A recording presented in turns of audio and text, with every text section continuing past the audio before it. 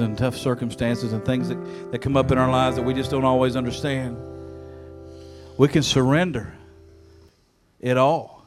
We can lay it down for Him, to Him, and trust and know that He is God and that He has our best interest. Last night we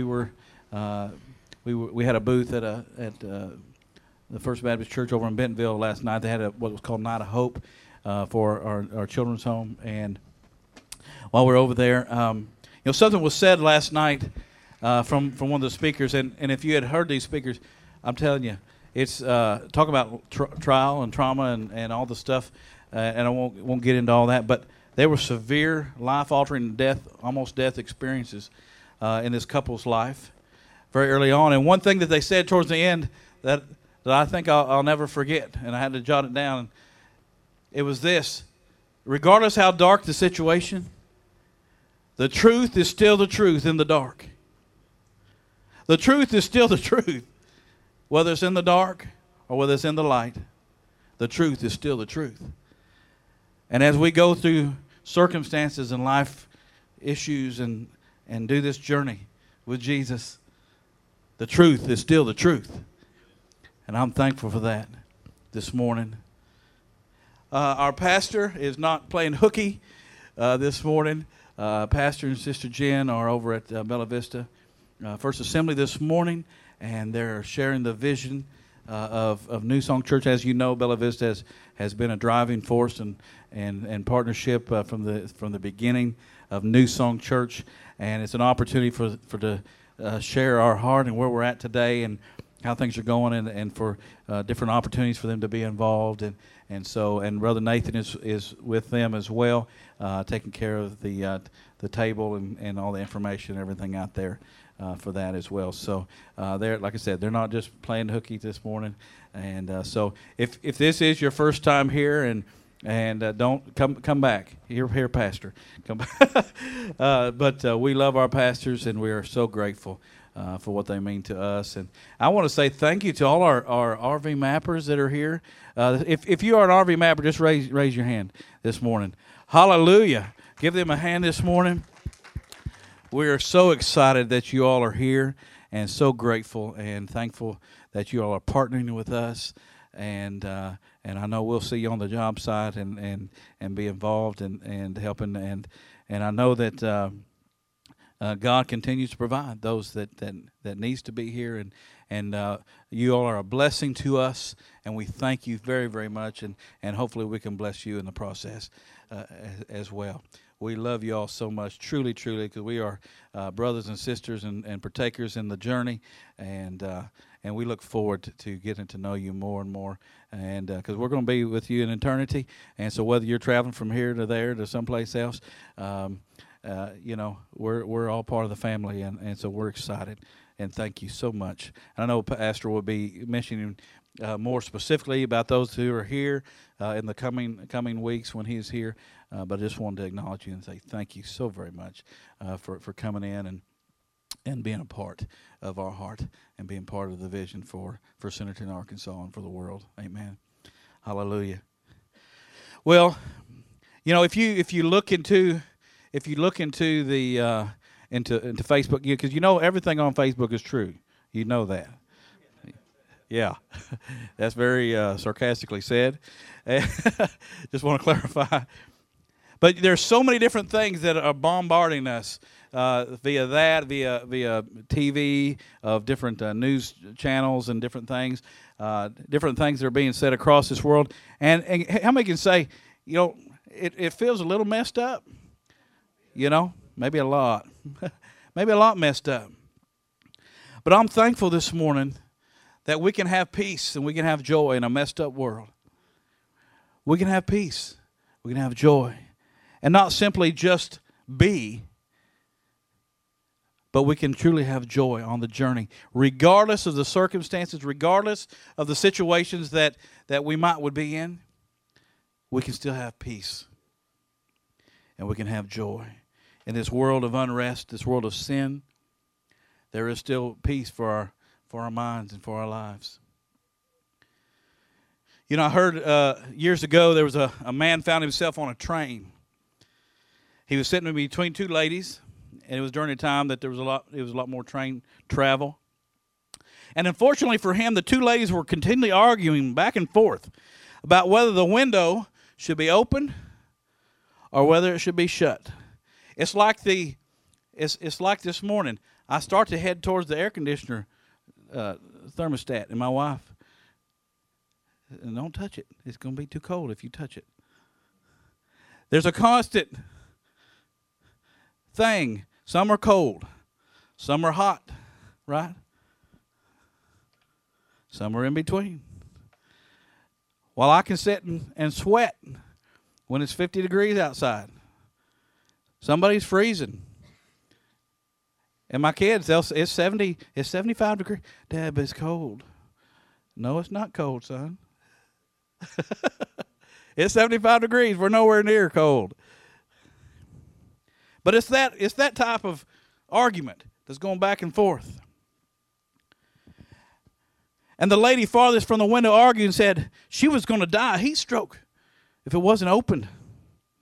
And the other lady said she was certainly going to catch pneumonia and die if it didn't close. Stay closed. Then the ticket man came and arrived. The ladies begged him to come up with a solution for that. But he's like, I'll just take the ticket. That's between you. And he kept going. But unfortunately, he just didn't have a solution. Finally, the guy sitting in the middle spoke up. And he said, let's do this. Because he's tired of it. They're back and forth and back and forth. First, let's open the window. That'll kill one of you.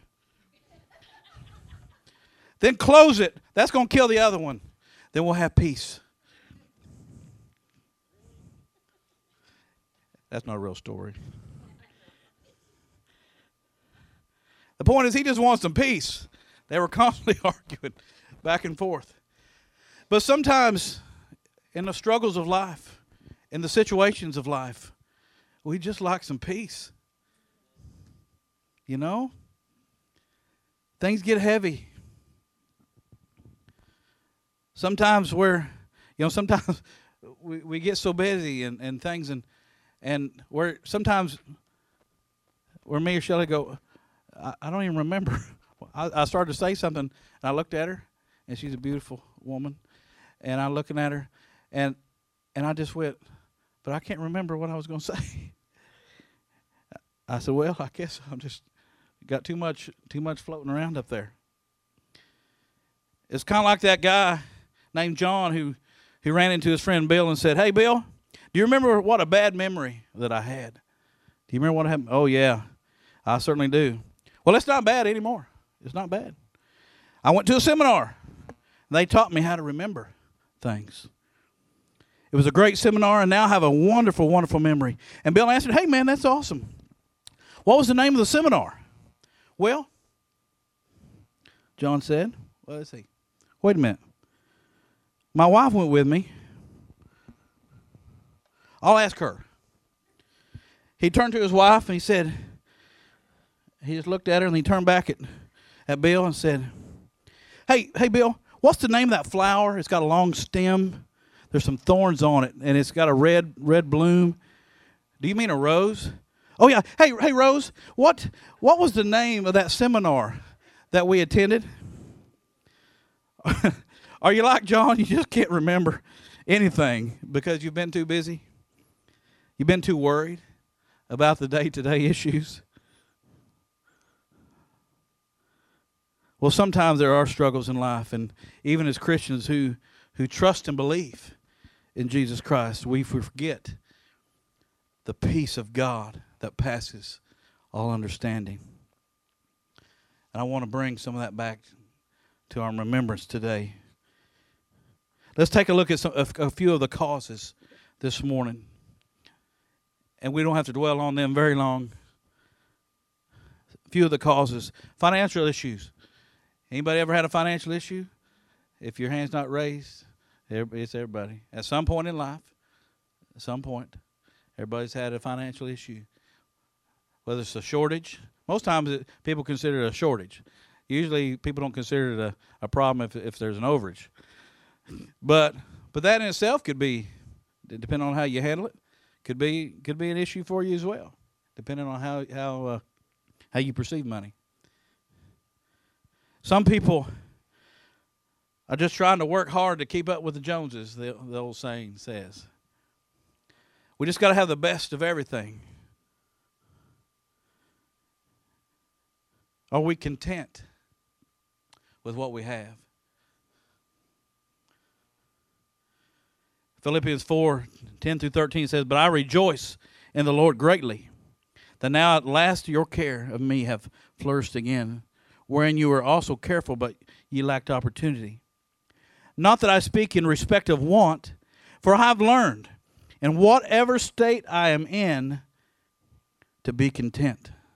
For I both know how to be abased, and I know how to abound. Everywhere and in all things I'm instructed both to be full and to be hungry, both to abound and to suffer need." And it says, "I can do all things through Christ who gives me strength." And we like to quote that, "I can do all things through Christ who gives me strength." And we use that for a lot of different things and for a lot of different scenarios and situations. But here it tells us that regardless of our circumstances, regardless if I've had breakfast this morning or not, I can still do all things.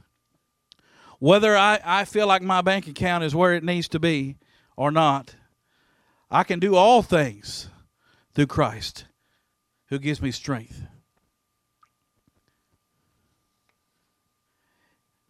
You know, it's a lot of times we find that you hear this a lot of times in our today's society, where people feel entitled to things. People feel entitled. Well, I have to have, the best of this, and I have to, I'm a day out of high school, but I need this car and this job, and I need this place to live, and I need this, those kind of things. And I'm not talking about not teaching the importance of working hard and being consistent and being faithful to what God has placed in front of you. But a lot of times it's easy for people to feel like, hey, I've just got to have. But we need to learn to be content and continue to work hard. Use the breath that's within us that God has given us to move forward. He gives us skills. He gives us abilities. He gives us talents. I've heard it said this way: God gives us gifts, but talent's kind of what you make out of it. So you can let that just kind of sit dormant, or you can nurture that. You can train. You can move forward and make a talent out of it because of what God's gift has given. Hebrews 13:5, it says, "Let your conversation be without covetousness, and be content with such things that you have. For he has said, I will never leave you, nor forsake you." And we found this to be true in our lives. And I'm not talking about that a mentality of, you got to live in the gutter to be a Christian. I'm not talking about that. I believe that God wants us to flourish. But let him do the flourishing. Let him be the one that provides. Let us just be obedient. Let us just be faithful. And as he blesses, you can be a blessing to others. And he'll continue to bless, and you can continue to bless other people. Shell and I have found that we've been in time periods of life before New Beginnings started, during the initial vision and mission stage with New Beginning Children's Homes. It was a time, about 2 years, we didn't have a salary one. It was a week to week. But not one time did God ever leave us hanging. Not one time did we ever not have a meal. Not one time did we ever have a situation where our bills weren't met. And Peyton, now we need to use some wisdom, not spend facetiously and all that kind of stuff. But it's very important that we learn during that time. We just learn to be content with what God provided for us. And as we began to be obedient and continue to take a step, and one day take another step, and another day, as he began to provide for us and for the children's home, today it's a whole different situation. God is continuing to provide and take care of us this day. this time, regardless of the situation. Matthew 6:25-34 says, "Therefore I say unto you, take no thought for your life, whatever you shall eat, whatever you shall drink, nor yet for your body, what shall you put on? Is not the life more than meat, and the body than raiment? Behold the fowls of the air, for they sow not, neither do they reap, nor gather into barns. Yet your heavenly Father feeds them. Are you not much better than they? Which of you, by taking thought, can add 1 cubit unto your stature? And why take ye thought for raiment? Consider the lilies of the field, how they grow.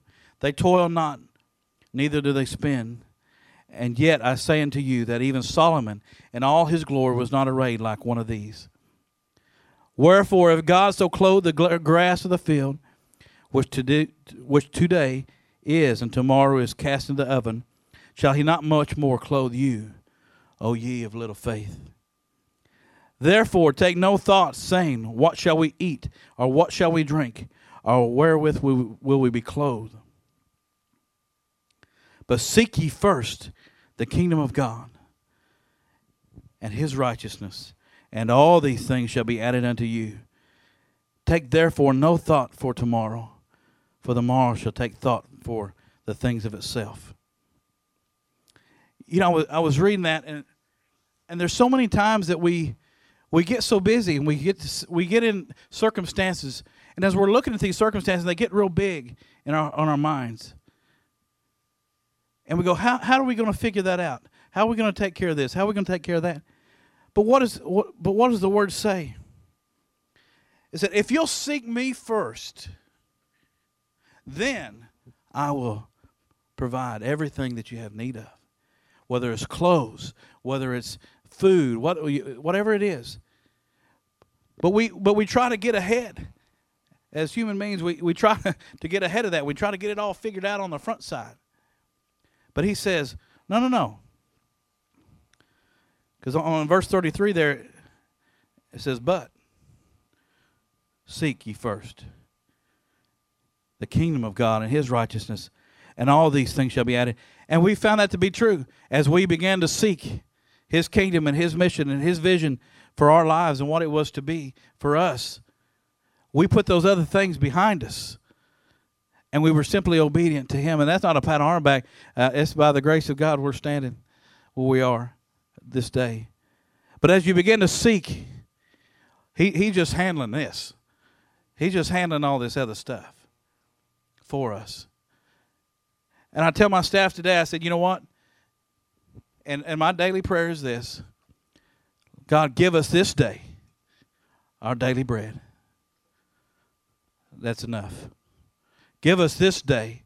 And God really brought me back some time back to say, you know, when you had nothing but a vision and a mission that God said, do such and such, and you had nothing, what were you doing then?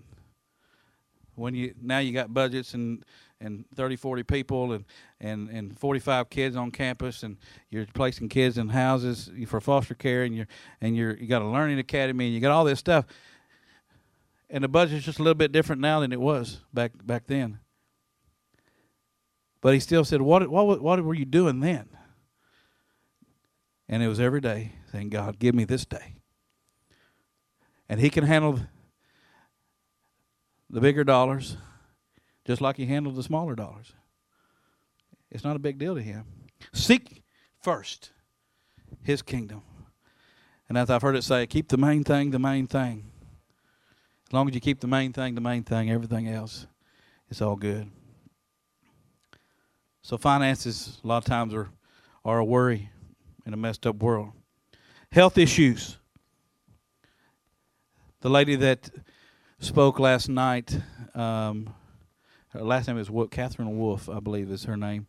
And they're out of California, and her husband spoke and was talking about a night of hope. And she basically had what they called a brain stem stroke. Almost killed her. In fact, they said she's not going to make it through the night. It was some genetic thing from birth that didn't strike until she was, late 20s or so. 6 months prior, just had a baby, picture of health, and she just walks in and drops. And then within hours, they're saying she's done. Not going to happen. They had to scrape out part of her brain and do all this other stuff that was, and they had I guess one of the best neurosurgeons or what have you in the country at UCLA, and so they had this whole story. And she wakes up 2 months later. She thinks, "Hey, I just got done feeding my kid in the house." But now, she can't even function. This side of her body doesn't. I mean, she got some movement, but there's little feeling, and there's no, she's blind in one eye, deaf in one ear. Everything on one side's, all messed up, and they've got this whole story about through these health issues, God's still God, and they come to some conclusions, and that was their saying that the truth is still the truth in the dark. 10 years later, 11 surgeries later, she had another baby. They're healthy. And what do they do now? They tell their story. They wrote a book. They tell their story. They just got done this summer doing a kids camp for disabled kids in Alabama, I think it was. And the hundreds of kids and different ones that are, and they're going back to those clinics that they came from in California, and they're ministering to people that have had serious brain problems and different things, and so health issues. 1 Peter says 2:24, who his own self bare our sins in his own body on the tree, that we being dead to sin should live unto righteousness, by whose stripes we were healed. And Isaiah 53:5, but he was wounded for our transgression, he was bruised for our iniquity, the chastisement of our peace was upon him, and with his stripes we are healed. And I looked up chastisement. What did that mean? And there was a couple different variations of what that was, but it talked about the beating that he took for our peace. The beating. He was beat so we could be healed. He was chastised for our healing. And in situations like this, we need to pray. And then we need to leave it in the nail-scarred hands of Christ our Savior. We might have issues with fear, with situations. Fear of what might happen. Do you run scared? Do you try to analyze every angle, every situation? Say, if this happens, okay, then I'm going to do this. Okay, then I can manipulate this, and I can do that, and then that'll get me here. And if I do that, then I can go to here. And we've got to be very, very careful not to do that, because there's times where he just says, be still and know that I'm God. And as we begin to seek him in those times, he begins to bring those things together, those situations. And sometimes those situations, I've been in situations before where I thought I had it all figured out. But the end result wasn't anything like what, and it was way better than what I could have thought it would have been at the end. I was in a situation one time when we were at First Assembly in Huntsville, and our senior pastor there at that time, Brad McMath, some of you know him, and we were talking about a particular issue, and it was a financial need and so forth and so on. And finally, me and him, we were trying to figure it out. We were analyzing that situation and looking at every angle. And then all of a sudden, about a week or two later, he comes back and says, here's the deal. God just downloaded, he just said, you're not going to figure it out, so just stop. Stop trying to figure it out. Just be still and let me. Fear. But 2 Timothy 1:7 says, for God hath not given us the spirit of fear, but of power and of love and of a sound mind. And as we've talked about this morning, 1 Peter 5:7 says, casting all your care upon him because he cares for you. You ever been in a place in life you're looking for a little direction? I have. Do you continually wonder about what you're supposed to do in life? Do you have no inner peace because of that? What does the Bible says? It says in Psalms 37:5, it says, commit thy way unto the Lord. Trust also in him, and he shall bring it to pass. Proverbs 3:1-13 says, my son, forget not my law, but let thine heart keep my commandments. For length of days and long life and peace shall they add to thee. Let not mercy and truth forsake thee. Bind them around thy neck. Write them upon the table of thine heart. So shalt thou find favor and good understanding in the sight of God and man. Trust in the Lord with all thine heart, and lean not unto thine own understanding. In all thy ways acknowledge him, and he shall direct thy paths. Be not wise in thine own eyes. For the fear of the Lord, and depart from evil. It shall be health to thy navel, and marrow to thy bones.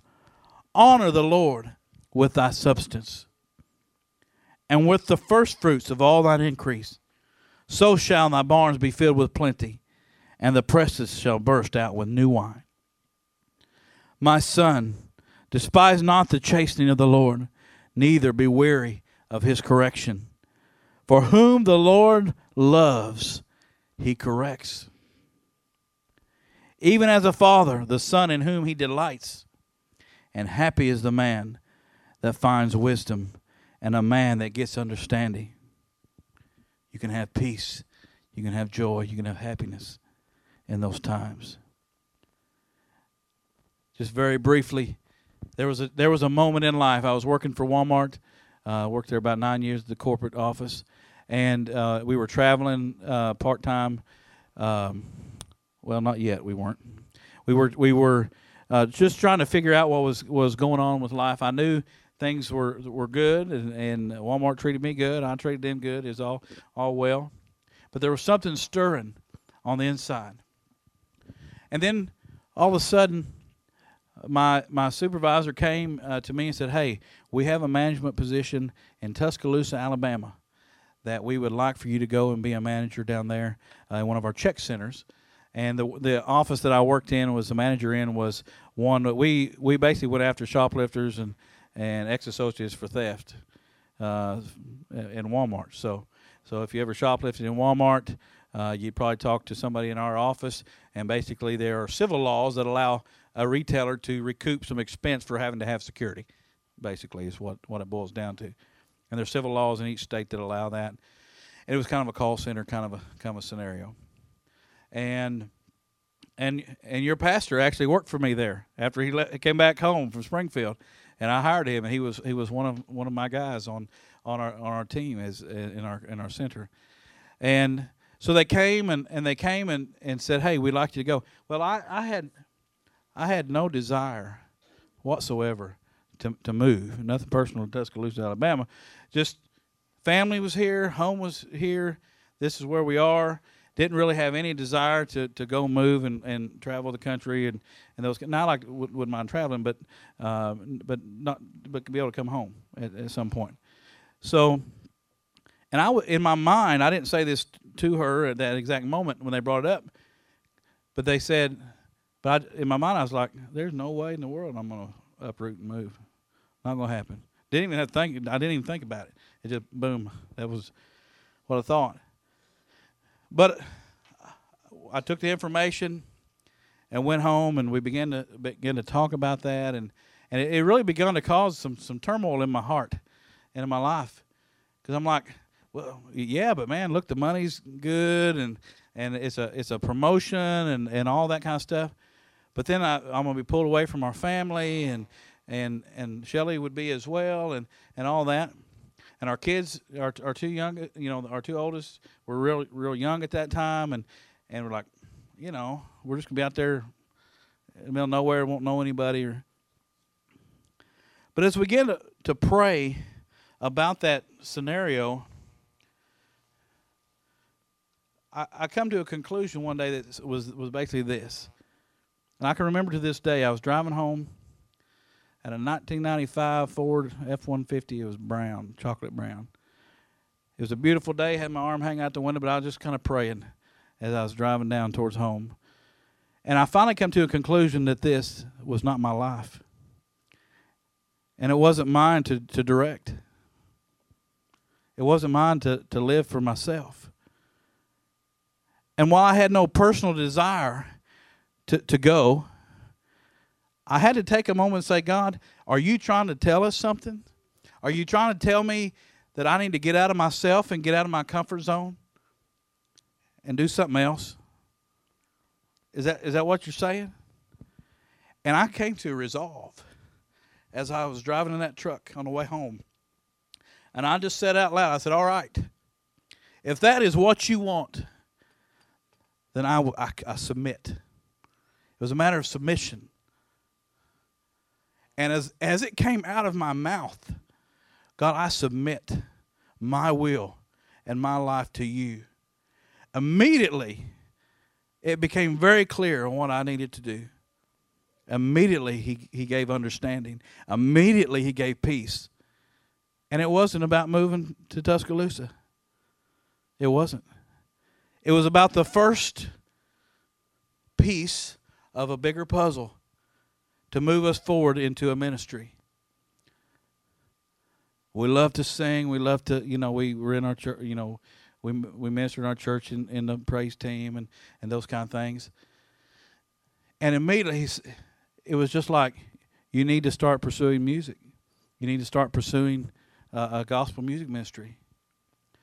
And I went home that night. And I'm not a writer. I don't. But as I went home that night, I wrote the title song on what was to become our first CD project, titled Peace.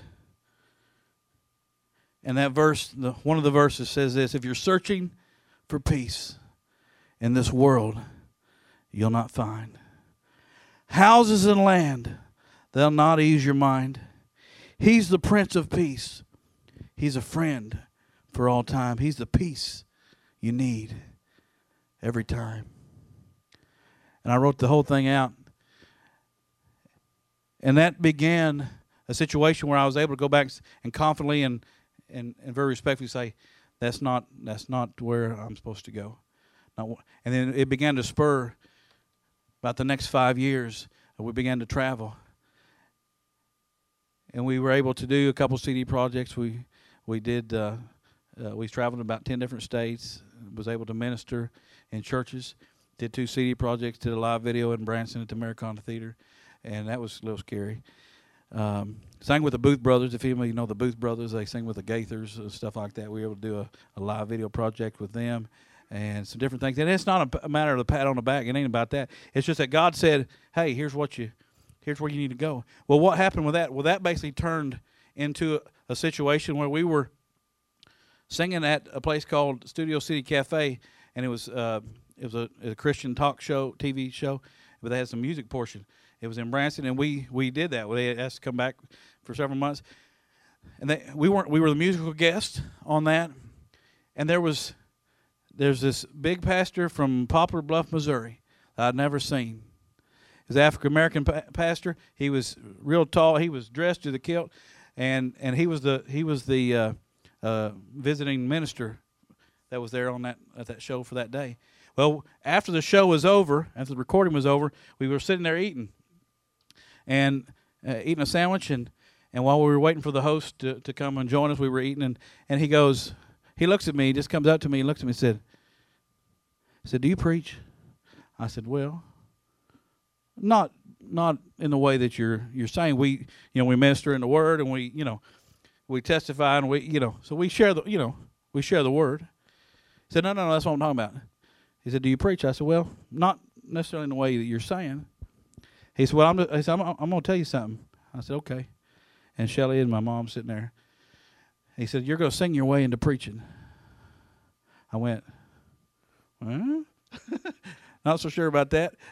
And I just probably had a very puzzled look on my face.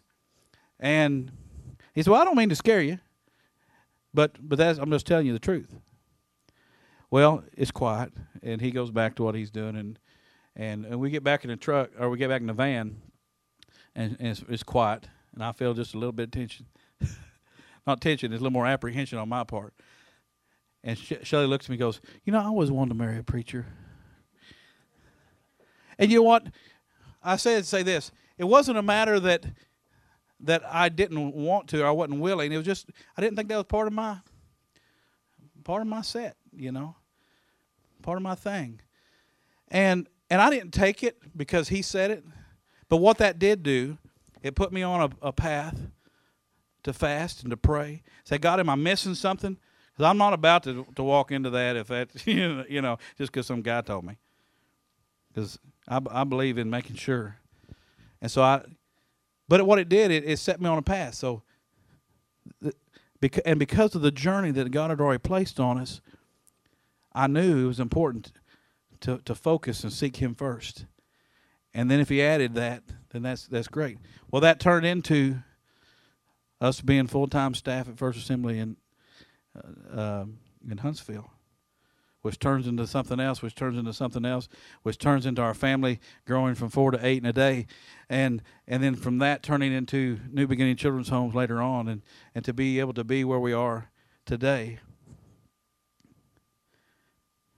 And I can honestly say that regardless of what you're searching, He is the Prince of Peace. Regardless of how messed up the world is, regardless if your financial situation is great or if it's terrible, if your health situation is great or if it's terrible, or if you have decisions in life that you have to make, He is the Prince of Peace.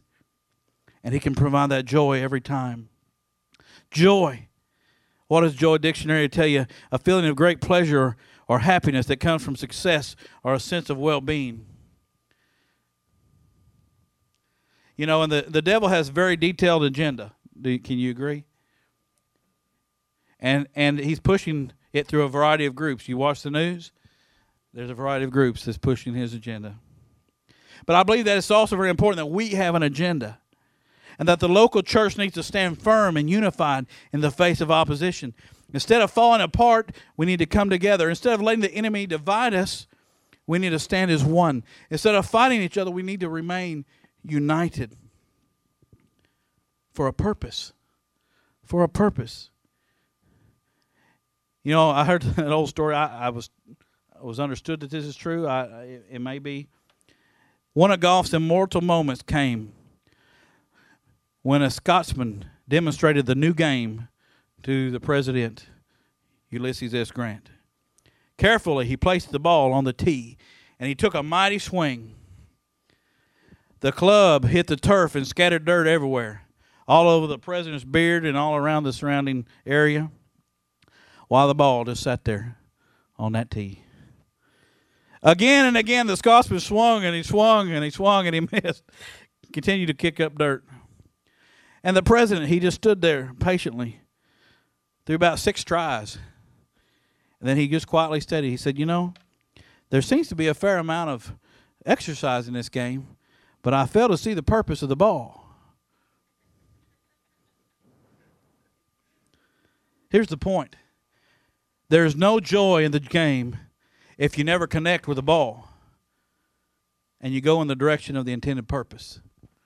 So if all we're doing is coming to church and we're doing a lot of swinging, but if we never connect to the purpose of why we're here,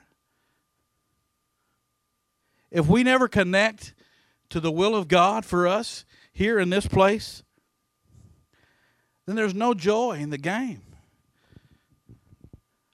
We can be busy about the kingdom business tirelessly if you have purpose. Now, are there times for rest? Absolutely, and I believe in rest. So I'm not advocating an unbalanced lifestyle, okay?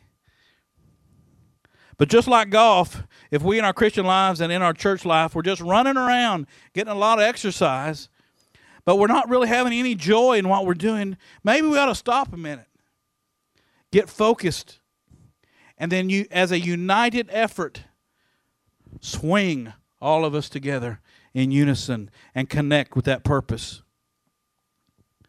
We can have joy in seeing God's will accomplished in our lives and in our community.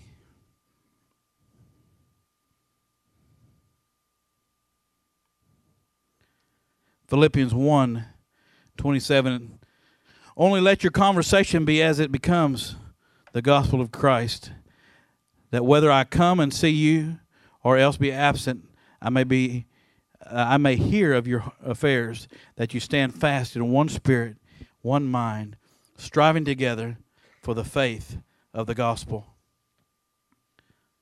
I believe that there is peace and there's joy in a person's life when there's unity in the relationships and the unity among the believers, and it contributes to joy. Philippians 2:2-4 says, fulfill ye my joy, that ye be like-minded, having the same love, being of one accord, of one mind. Let nothing be done through strife or vainglory, but in lowliness of mind let each other esteem each other better than themselves. Let not every man on his own things, but every man also on the things of others. Having reminded the believers of what the Christ was providing them in the first part of chapter 2, Paul says we make my joy complete by doing these following things that lead to unity. Be like-minded. Have an attitude of harmony. Have the same love. Love as you and I are loved by Christ. Be in one spirit and purpose, working together in one heart.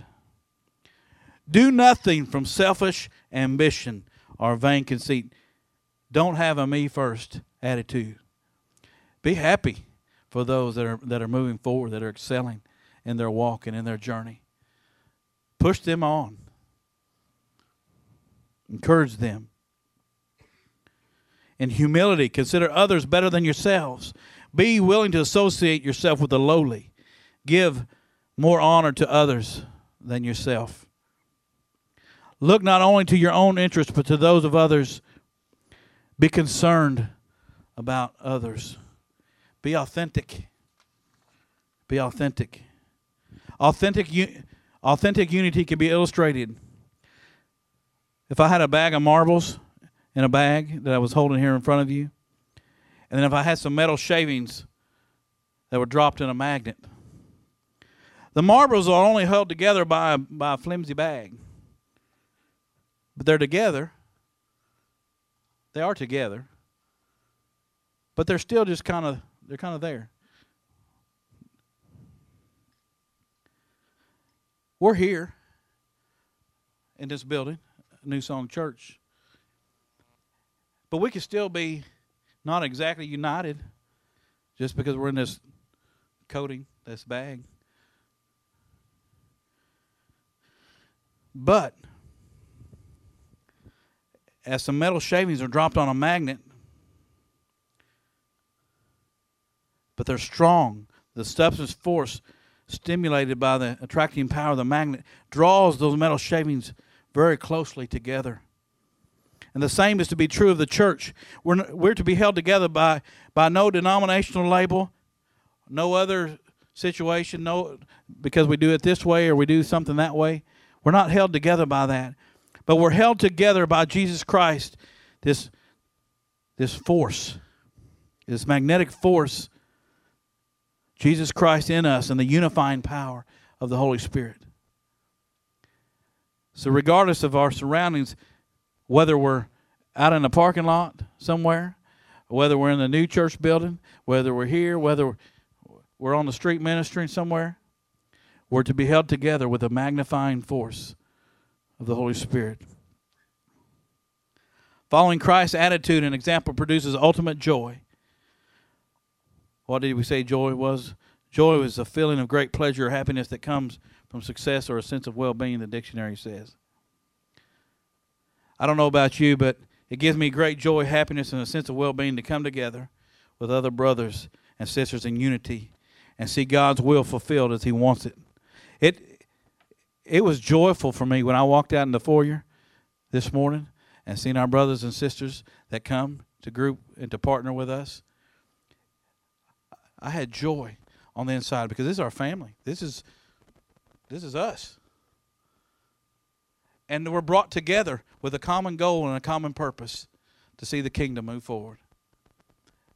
And I had joy that came up in my heart this morning. And also, we can have great joy in the fact that although a person with many faults, many failures, God is interested, and He wants me as part of the team, and He wants you as part of the team. Well, what is Christ's example? Being Christ-like means we are willing to relinquish our place. Christ did this for us, for our benefit. Thus, we should do the same. Being Christ-like means that we are willing to give up our privileges, so-called. We live in our world that everyone's concerned about their rights. Christ separated Himself from His privileges and rights to benefit us. Being Christ-like means that we are willing to step down from our position. He became a servant, so should we. Being Christ-like means that we understand our purpose.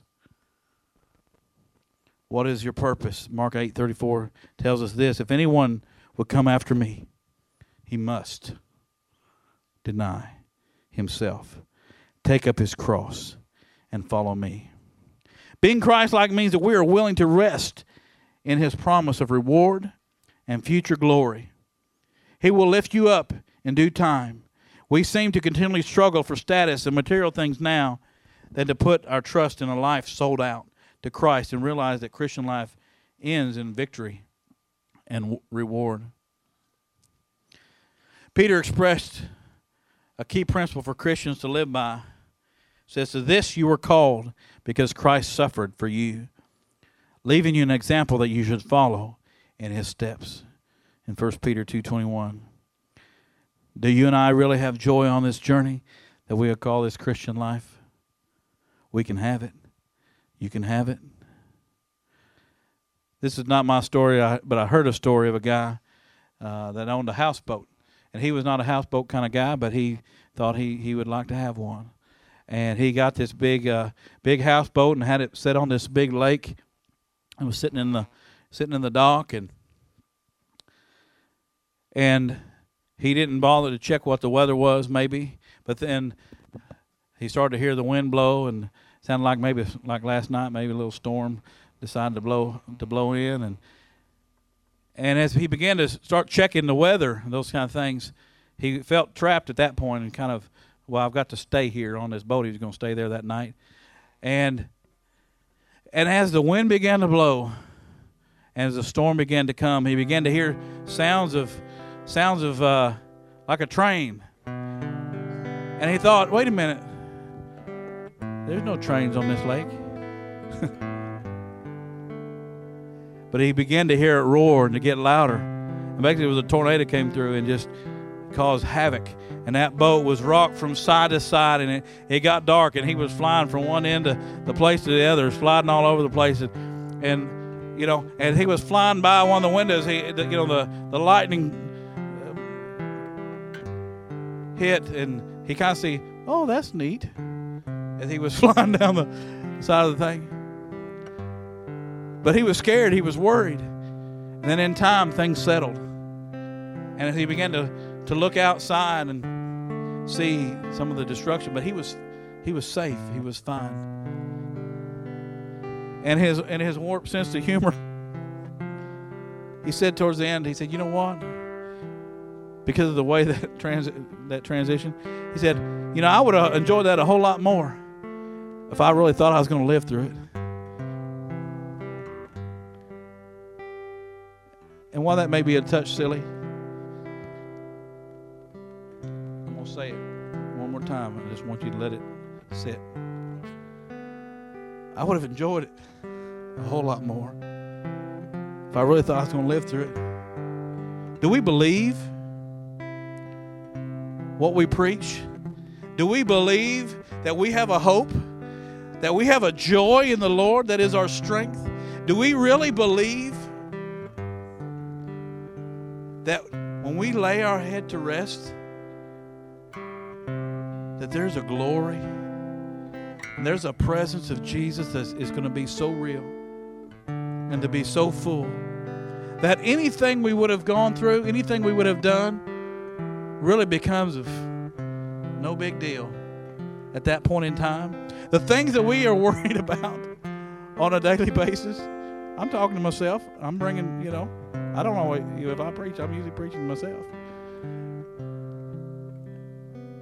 Do we really believe what we preach and what we speak?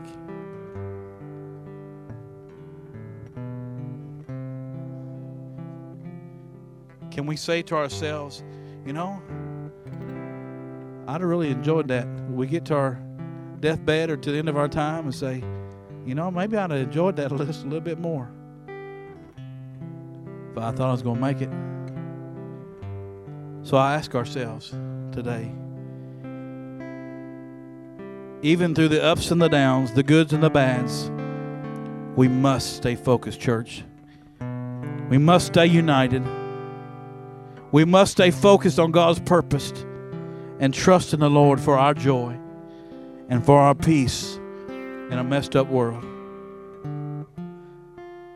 The joy of the Lord is our strength. This morning, let's stand and sing this. I surrender all. I submit my health. I surrender all. I submit my finances to you.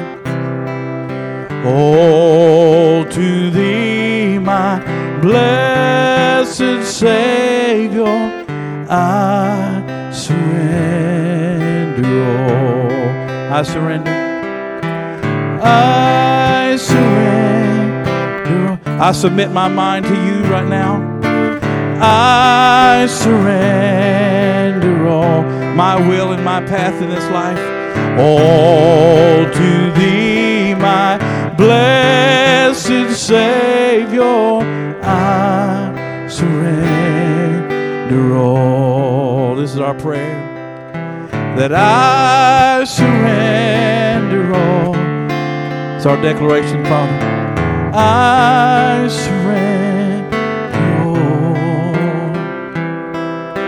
all to thee, my blessed Savior, I surrender all to Jesus, I surrender humbly at His feet. I bow, worldly pleasure all forsaken. Take me, Jesus, take me now. And I surrender all. I surrender all. All to thee, my blessed Savior, I surrender all. Lord, we're thankful that we can surrender everything to you, that we can trust you, that we have a hope, that we have a joy, that we have a joy unspeakable and full of glory, that we have a purpose in you, that we have a purpose to get outside of these four walls and to be Jesus to everyone that we come into contact, everyone that we come into contact with, to be your light. Unite us now, this day. Renew our hearts, renew our minds right now with your Holy Spirit. And we give you praise and we give you honor in Jesus' name. And everyone said, amen. Thank you for being with us this morning. And New Song Church, we're grateful and thankful that you're here. And continue to be in prayer as the project moves forward on Gamble. And if you've got some time throughout the week, please make sure that you show up. I know that the mappers will be excited to see you partner and be with them, and as we move forward. Great things are happening. I know the trusses will be coming soon, and the roof will be going on and going up, and looks like the bulk of the wrap, if not all the wrap, I think is on. Is that a true statement? All the green's on the outside. So we're excited about that, and once that roof's on, a lot starts happening. So and it holds together, So we're excited about that. So be in prayer, and when you can step out of your schedule and be able to help, you are welcome to come, and we encourage you to come. And also, don't forget, Wednesday night we'll be back together here at 6:30. And we love you. God bless you. And we'll see you again real soon. Amen.